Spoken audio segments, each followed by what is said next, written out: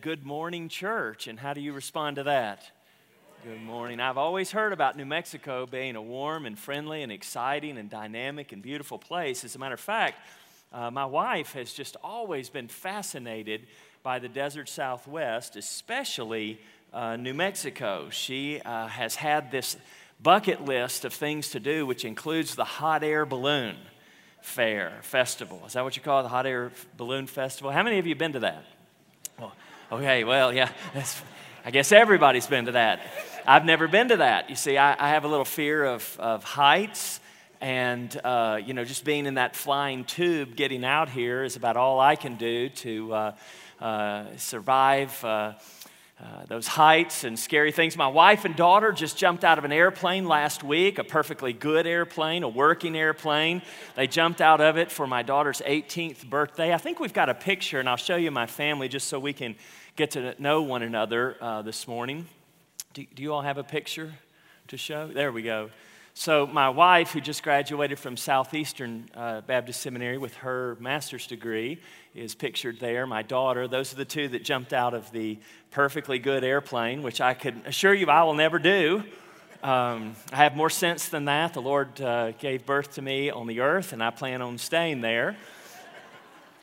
My son, who is in the kind of puffy black jacket there, John, he's 13 years of age. He was very excited about me coming to New Mexico, and he asked if I would come home glowing. Now, I think that was in reference to his study of World War II this last year and the nuclear blast in Los Alamos, I believe it is. And so what was it? White Sands, there you go. And so he was really fascinated. And my 7-year-old, Liam, the one up front smiling in the black checkered shirt, he said, "No, John, but he is going to see an alien." So my family is thrilled that I am here today, and I am as well. I have been working in our new ministry, having pastored for the last 25 years, serving as the senior pastor, planting a church, revitalizing a church, and then serving one of our large Southern Baptist churches as senior pastor. We started a ministry to help churches recover their mission. And today we live in Peachtree City, Georgia, which is the Atlanta airport area.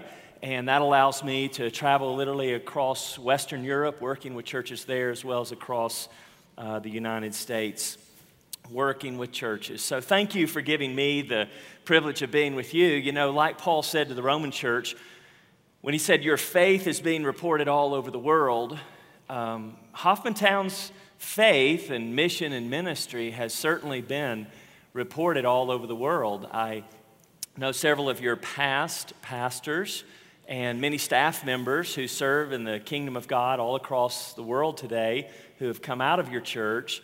And what they say about you and their gratitude for you is always encouraging and truly, as Paul said, I thank my God that your faith is being reported around the world. Now, understand that's not for your prideful consumption.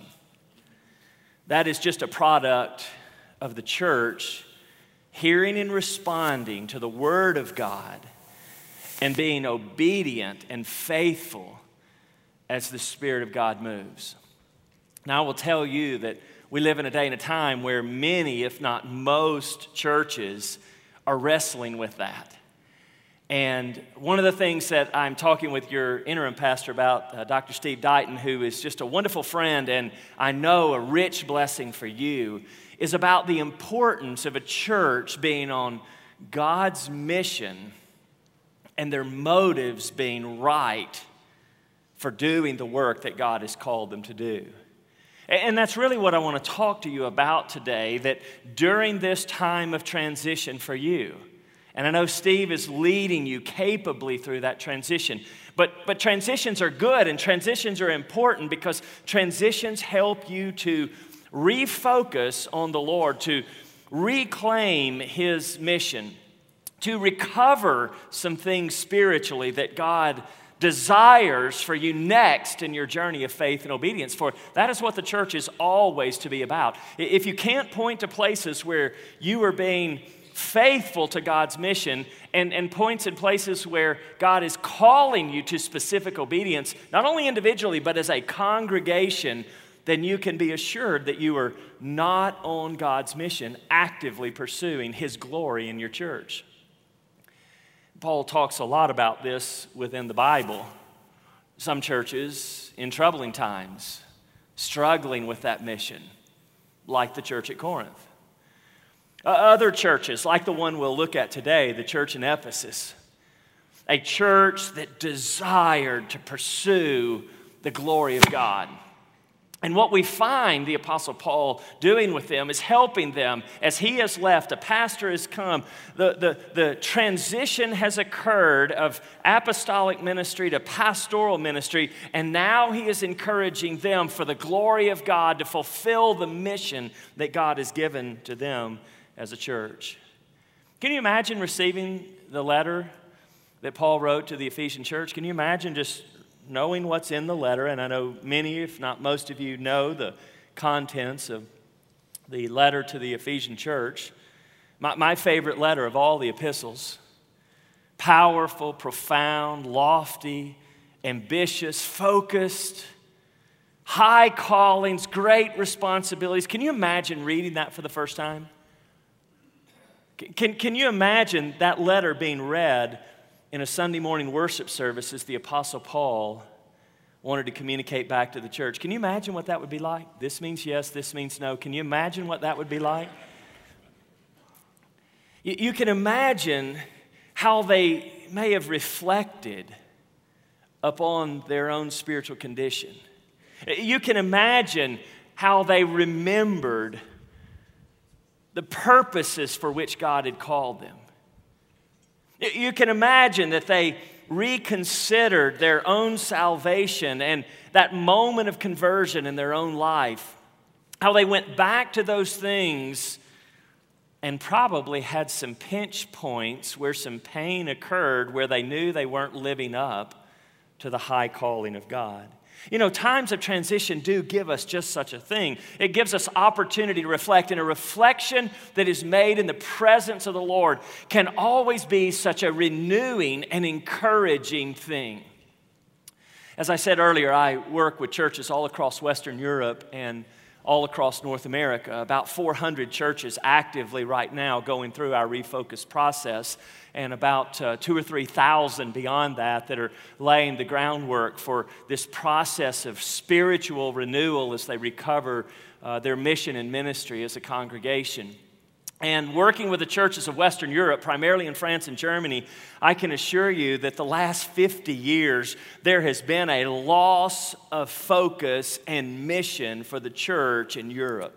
Today, in many of those communities that historically were places of the Reformation, now less than 1% evangelical Christian. Can you imagine that?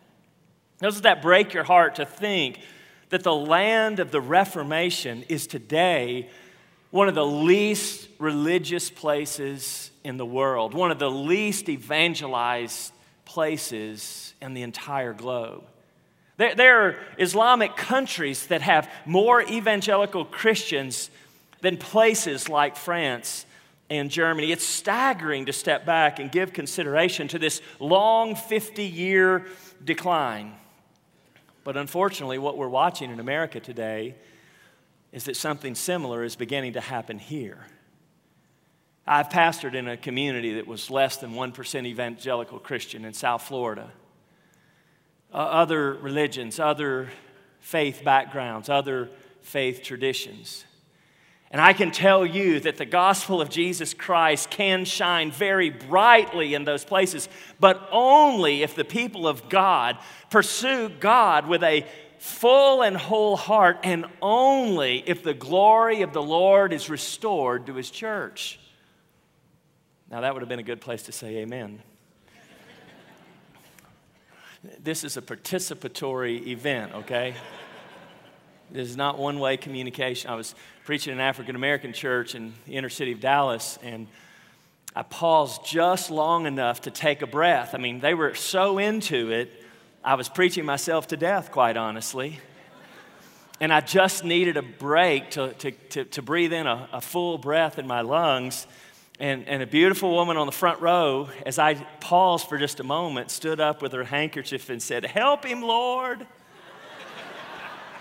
You may already be saying, "Help him, Lord," and we haven't even gotten to the scripture yet, but my hope is that we will engage. For you see, that's what God wants the church body experience to be, is that the living God wants to be in this place today. He wants His church to be alive. He wants the Word of God to be powerful and effective. And oftentimes, the only thing that He's waiting for is for our full engagement with Him.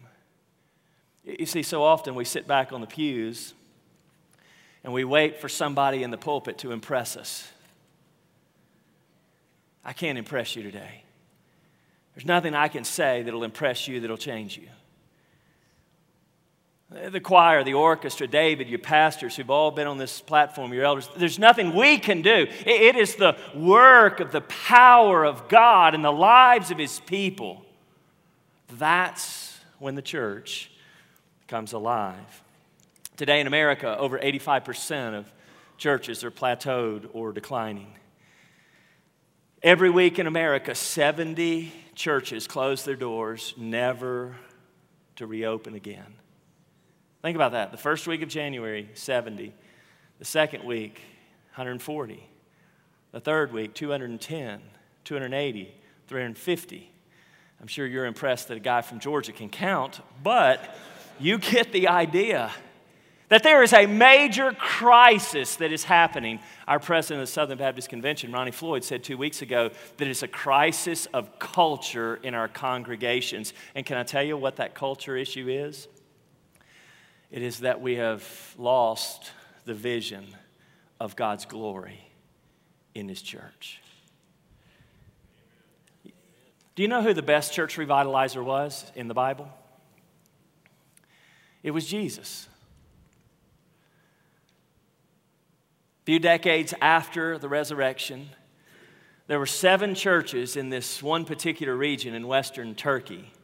We know them as the 7 churches of Revelation. We think the primary message today in America about those 7 churches is one of prophecy.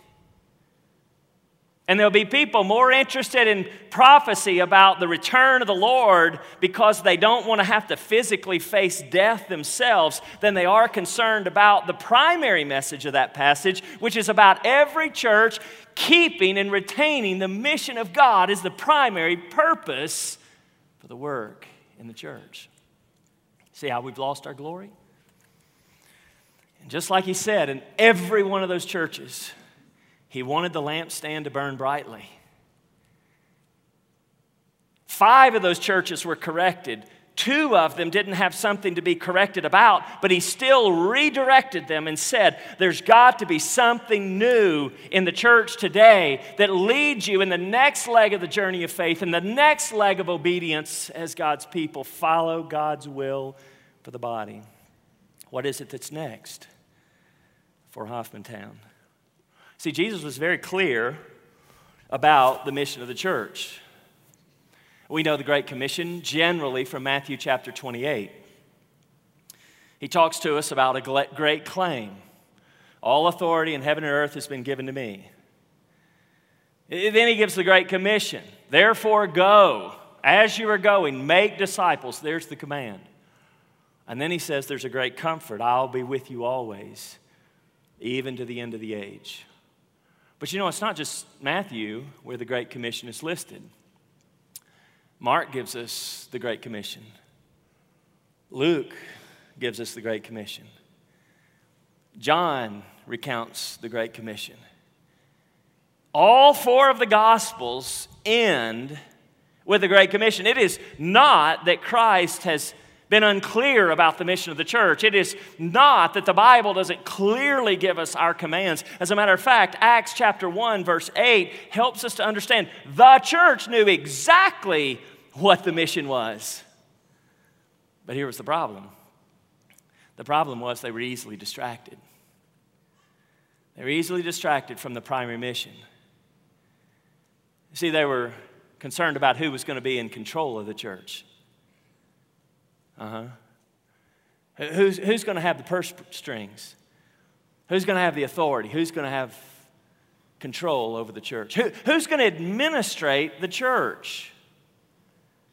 You see, when we're down to those sorts of issues, we've lost completely God's vision for the mission to be accomplished. See, the primary mission is about making disciples, and unless we're spending more time and more effort making disciples, then we are distracted from the mission of God. Now, here's the challenge today, is most people who have entered into the church today have never actually been discipled themselves. Can I tell you, I was one of those young people who grew up in a church and was never discipled until I experienced a call to ministry, and then an associate pastor pulled me aside and started discipling me.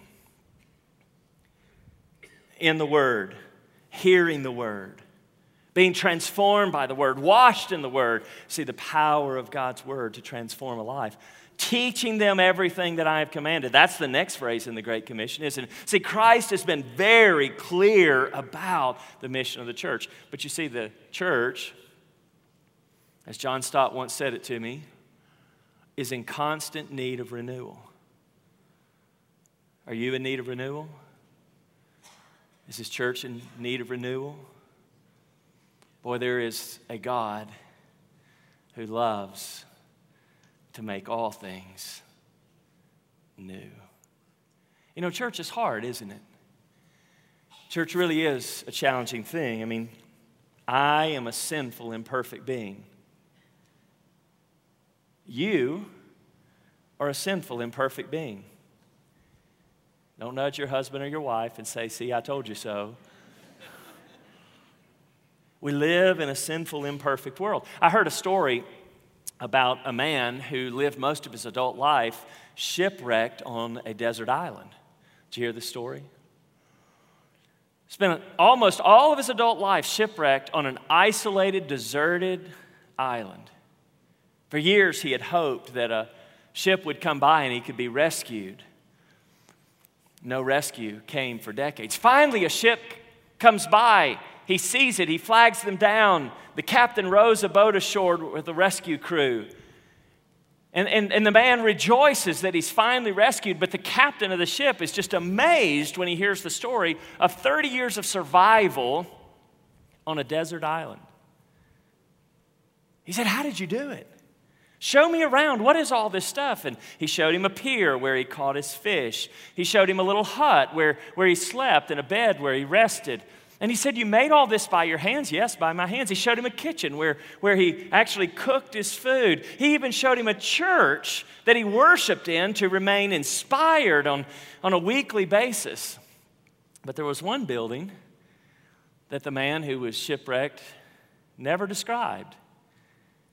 And the captain, curious about it, said, "Hey, what's that building over there?" And the man said, "I don't want to talk about it." He said, No, tell me what that is over there."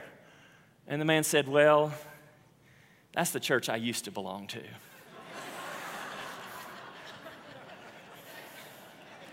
Now, can you see the problem? Can I tell you the problem? The problem's me. And if you can't sit there and say the problem's you, then you've got a worse problem than just the problem. It's that you're denying what the Bible says about you, and denying who and what you are, and denying the process of transformation that God uses through the power of the gospel daily to transform us. I, every day, wake up a sinner in need of the redemptive power of God. And the church said, and if you don't have that redemptive power at work within you every single day, can I tell you what you fall back into? Your fleshly patterns. And when you live in your fleshly patterns, guess what you bring to the church with you? Your fleshly patterns. And when the fleshly patterns are what leads a church, the glory of the Lord cannot fall. But understand this. No matter how much disrepair the church has fallen into, no matter how discouraged you may become, no matter how disenfranchised people may be, understand this. understand that God still loves His church. Understand this, God is still building His church. He is still at work. He still desires to renew and reform and transform His church. And this is where we turn this morning as we take our Bibles and turn to Ephesians chapter 3. Would you take your Bible, turn it on? Let me see that holy glow on even you senior adults who've gotten into this technological thing. For those of you who still turn pages, let me hear those pages turn. Ephesians chapter 3. While you turn there, let me remind you, Queen of the Epistles, lofty thoughts. Chapter 1 tells us about the spiritual blessings we have in Jesus Christ. Chapter 2 tells us about the spiritual change that happens when we're born again. Chapters 3 and 4 tell us about this spiritual body, the body of Christ. Chapter 5 tells us about the spiritual relationships that we're supposed to enjoy in the church and in our family and through work. And chapter 6 tells us about the spiritual battle and why it's so hard, because Satan wants to destroy anything that God is building. Now look with me at just 2 verses, chapter 3, verse 20 and 21. I'm reading from the New American Standard. It says this, "Now to Him who is able to do far more abundantly beyond all that we ask or think, according to the power that works within us, to Him be glory in the church and in Christ Jesus to all generations." Now just look back at the 5-fold superlative statement. Far, more, abundantly, beyond all. More than you can sit in the pew today and think God, for His glory, wants to do in this church. And if you've forgotten that, then you don't understand the power of the glory of God. You don't know what it is to have the lampstand begin to burn brightly. You've fallen into the trap of thinking that the light's just going to be diminished. But no, God wants His glory to burn brightly. Now, this is the apex of chapters 3 and 4.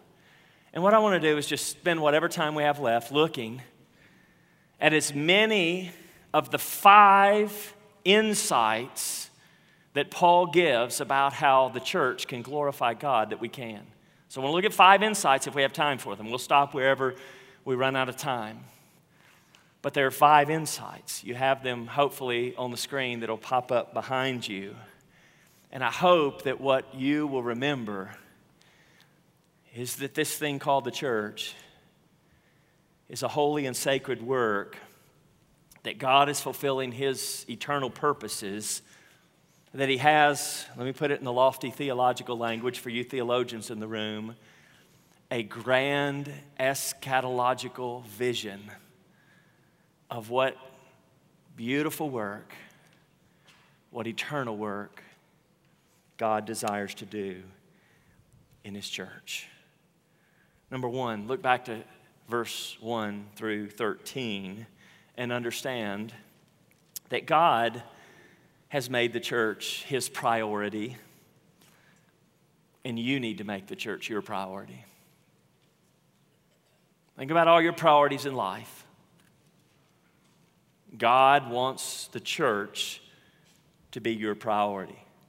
Now let's dig deeply here. We'll dig deepest at this point, so bear with me through a little bit of technical Bible study for those of you who maybe aren't living at that level. Maybe you're new to the faith. Maybe you've not studied the church closely or carefully. But here is some of the richest language in the Bible about the church. Go down to verse 8 and just pick up and notice what Paul says. "To me, the very least of the saints, this grace was given to preach to the Gentiles the unfathomable riches of Christ, and to bring to light what is," here's the first key word, "the administration," here's the second key word, "of the mystery which for ages past has been hidden in God who created all things. Verse 10, so that the manifold, here's the third word, wisdom of God might now be made known through the church to the rulers and authorities in the heavenly places. Now, there are really 4 ideas, 3 mentioned in words and 1 mentioned in a phrase. He talks to us about these 4 things: the mystery revealed, the plan God designed, God's eternal wisdom on display, and His will ultimately being accomplished. And he says, that's what God is doing through the church. Now, I can promise you this. If you're not thinking of the church in that kind of way, you will live far below God's desired experience for you when it comes to life in the church. Just look at each one of these for a moment. It's first of all the mystery revealed. Does anybody binge watch TV? Do you ever binge watch? Some of you sports fanatic guys, you may binge watch one ball game after another, and your wife goes, how can you watch sporting event after sporting event, game after game? And then Sunday night comes and your wife's watched 13 episodes of Downton Abbey. Right? Yeah. Anglophile in the room. No worries, I'm a lover of things in Britain as well. Can I tell you the story we ought to be consumed with? W.A. Criswell at First Baptist Dallas called it the scarlet thread through the Bible. The story of redemptive history across all time and all places where God was seeking to build a family for Himself. And verse 3 says, uses the word mystery 3 times in this chapter. In verse 3 he says, it previously was unknown, but now God has made this story known. The story He's made known, verses 4 through 6, is the gospel, the death, the burial, the resurrection of Jesus Christ. That God, here's the language, was reconciling people who were alienated from Him, and now they can be in the family. Not only were they outside of the family, but Ephesians 2 tells us that we were actually enemies with God, but now we've not only no longer relinquished the enemy status, but now we are accepted into the family and given a place like Mephibosheth at David's table. Not the expected story, but God in His grace and His love has the power to do just that. And then he goes on, and finally in verse 6, the most unthinkable thing happens. He says, we are fellow heirs, fellow members, fellow partakers, sharing the same blessing, the same body, the same promises. He's talking about people who it was thought would be irreconcilable are now being reconciled by the power of God. What a beautiful and incredible thing to think that this mystery revealed, what was previously unknown, now has been made known, and that this mystery made known is the power of Jesus' saving grace. And if you've been saved by that grace, and if you're living by that grace, it's all you can do today to sit there in that seat when that idea is mentioned. And if your heart doesn't sing that song, you're either not saved or you have fallen back into a backslidden worldly condition where you are not living on God's mission and in the kind of relationship that God desires. But here's the good news. If your heart is not there, there is a loving Father that is waiting and wanting for that spiritual awakening to occur in your life. His mercies are new every morning. And today His mercies call out to you that this mystery of the gospel is as powerful as it has always been. Look at the second word. Verse 9, the plan to bring to light what is the administration of the mystery. Now, when I say administration, half the congregation goes to sleep. You think of a CPA in a cubicle with a 10 key punching out, a 1099, right? How exciting does that sound? right? Administration. Well, I'm glad those people have the gift of administration. I have the gift of administration. I was an accountant, worked for Deloitte & Touche, worked for Ernst & Young, and have that in my background. Can I tell you there's a whole lot more here? And all the accountants in the room said? A lot of accountants in the room, right? God help you. You're going to really need the Holy Spirit to move. I can say that as an accountant, right? Notice what he says. The plan, he wants to make known the administration. Literally, the word administration says that there was a plan, and the plan needs to be brought to light. We need to discover the plan. We need the lights to shine on what God's plan needs to be, and then it can direct our path. God can guide us down the path that he desires. I'd already decided to say this on Sunday morning, and then my wife affirmed it this week. She said it to me again. She probably hasn't said it in a year or more to me, but she was telling our children that when we met, she loved me when she discovered that I was able to make a plan and decide and commit to something. She would be indecisive about something. Do we eat here or there? Do we go on vacation at this place or that place?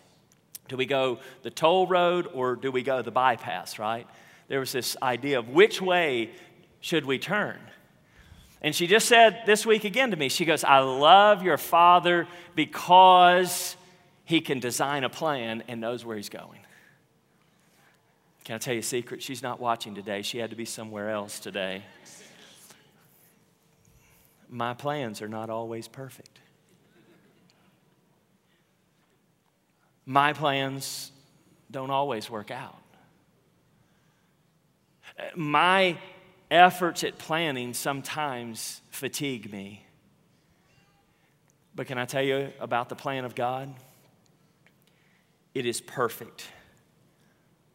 Can I tell you about who my God is? He is the all-knowing, all-wise God. He is the all-powerful God. He is the God ever-present in my life and in his church. He has a perfect plan, and he is so powerful, it will be perfectly accomplished.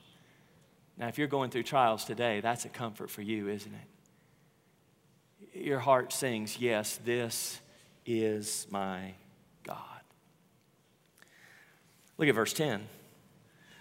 Here's a third thing related to God making the church his priority. It's the manifold wisdom of God. That word manifold is one of my favorite words in the Bible. One translation, an old English translation, says the variegated wisdom of God. Do you know what variegated is? Not a clue. Multifaceted. I remember when I was in England, I went to Blenheim Palace. Remember Blenheim Palace? Duke of Marlborough lives there. Great historical story about how he rides the flag to the British Queen every year and has to do this in order to retain the property and home that he has.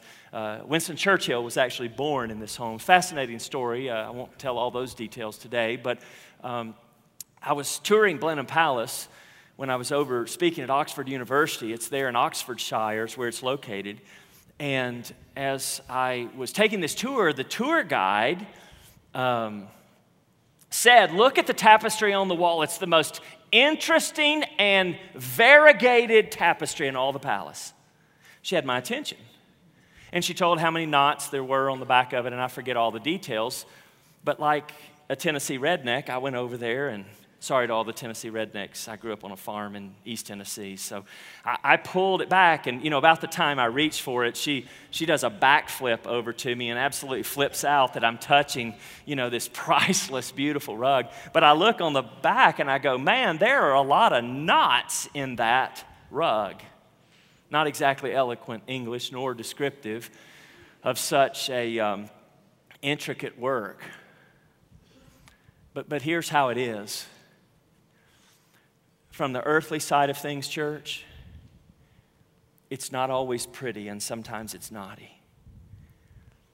But from the heaven side of things, God is working his perfect plan. And he is weaving it into the world's most elegant and beautiful tapestry. one that will be hung on the walls of heaven for all of eternity to demonstrate what Paul said in Romans 11:33. Oh, the depths of the riches of both the wisdom and the knowledge of God. How unsearchable are his judgments, and how unfathomable are his ways. Can you say that about your journey with God today? Look at the final word. His eternal purpose, verse 11 says, the church is the will of God. It is the will of God. It is his eternal purpose. Like a great drama under the direction of God.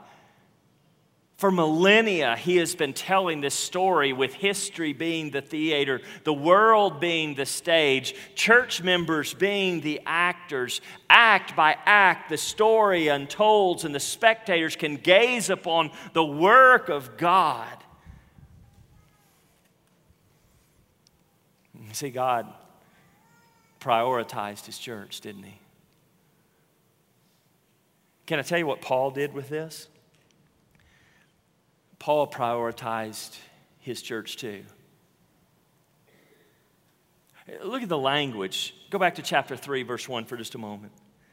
Notice what Paul says about himself when it comes to the work of this church that he is called to preach to. He says in verse 1, I am a slave, a prisoner. I have self-declared that I am going to imprison myself to this grand work of God.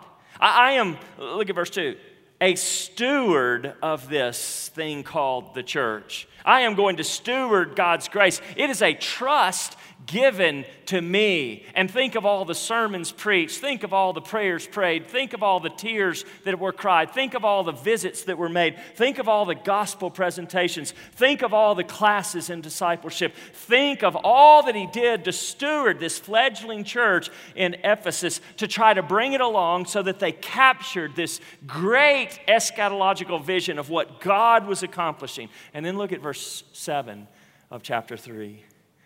And it says that he was a minister. He was a minister laboring, working. You see, here was Paul's attitude. He was overwhelmed by the privilege and the responsibility that was given to him when he was called to work with the church at Ephesus. Is that your attitude? Is that your heart? A humble servant, a willing prisoner, a faithful steward. You see, here's what you've got to step back and ask yourself. And let me say, we'll not get to the other 4 points today, and I'm going to blame it on you when I talk to my friends. I'm going to tell them you all listened too slow and I couldn't say everything that I wanted to say. If you want to hear the rest of it, you'll have to have me back, all right? I can't preach it in the second service. Oh, got your attention there. It's for all the people that were asleep. You can't look at all of this without stepping back and asking yourself the question, what does it mean for me to make the church a priority? What does it mean for me to make the church a priority? And can I tell you, the temptation is just to skim along the surface. And you know, just skimming along the surface, you'd step back and you could probably make as good a list as I could. For most people who've been around church for more than a year, you'd say things like, well, get to church and be a part of regular worship. Find a place to serve. Get involved in the activities of the church. When the offering plates are passed, give. When there's special needs in the church, whether it's the roof or the carpet or the lights or some structural or land-related challenge that doesn't seem real cool or exciting, no, you participate and you do it gladly without complaining. You get involved in meaningful relationships You welcome new people when they come. You seek them out. You love one another and care for the saints. And you seek to encourage the church to be on mission. Can I tell you, that's just scratching the surface of it, right? That's just the basic stuff. Down in the meat of it is the heart of it. It's the heart of it. Because it's there where you find the culture of the church. And what's happening at the cultural level of the church will determine how effective the church is in living out the mission of the church, and will determine whether or not the lampstand is replaced. It'll determine how bright the light shines. It'll determine how much of the glory of God falls. I was listening to a book on culture on the way out here. I had time to listen to all 26 hours yesterday while I was traveling. A long trip. They were telling the story of the CEO of Zappos. How many of you have ever bought a pair of shoes on Zappos.com? Anybody? Yeah, a few Rockport wares in the room today. Yeah, I love Zappos. Discount shoes shipped straight to your front door. You never have to go try them on. It's really a great thing. The CEO's last name is Shea. He lives in Las Vegas in a trailer park. He's a billionaire. He lives in a trailer park. He lives in an Airstream in Las Vegas. And he said it's amazing how fully alive you feel when you're living out there in the world's largest living room. You know, he's not concerned with the profits of Zappos now, even that Amazon has bought them. Can I tell you what he says he's concerned about? It's the culture, it's the atmosphere. You know, culture is something really hard to define for a church, isn't it? It's like the air. How many of you walked in the room and thought about breathing while you were in the worship center? Not many people have to think that way. There are a few who may be on an oxygen tank and you had to think that way. But most of us didn't. And the culture of Hoffmantown Church is just like that. You just walk into it every day and you are a part of the culture without knowing what culture is being projected. But take a first-time guest walking in the door for the very first time and ask them who you are. There are interesting responses that come. You see, when you dig beneath the surface on the priorities of the church, what you got to get to is the heart of who the church is. And if the heart of the church isn't after God, like David was a man after God's own heart, doesn't mean that he was in the likeness of God's own heart so much as it means that he was pursuing the heart of God, saying, as the deer longs for water, so my soul longs for you. Is that the way you came to church today? If you didn't get everything out of church today that God wanted you to get.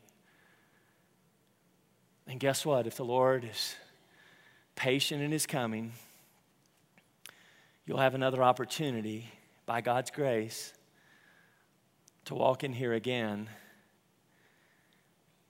and to see with spiritual eyes what David read, that Isaiah saw when he came in to see the high and holy, lifted up Jesus up on the throne. You say, well, was that really Jesus on the throne that he saw? John 12:41 says that it was. That what Isaiah saw was the pre-incarnate glory of Christ that God wants to send to his church. That's what God wants for Hoffmantown. That's what he wants for you. But here's what it's going to take. It's going to take you and you and the one in the back that you didn't want anybody else to see, but I'm pointing you out right now. You and you and you and you and you. With a heart that seeks after God.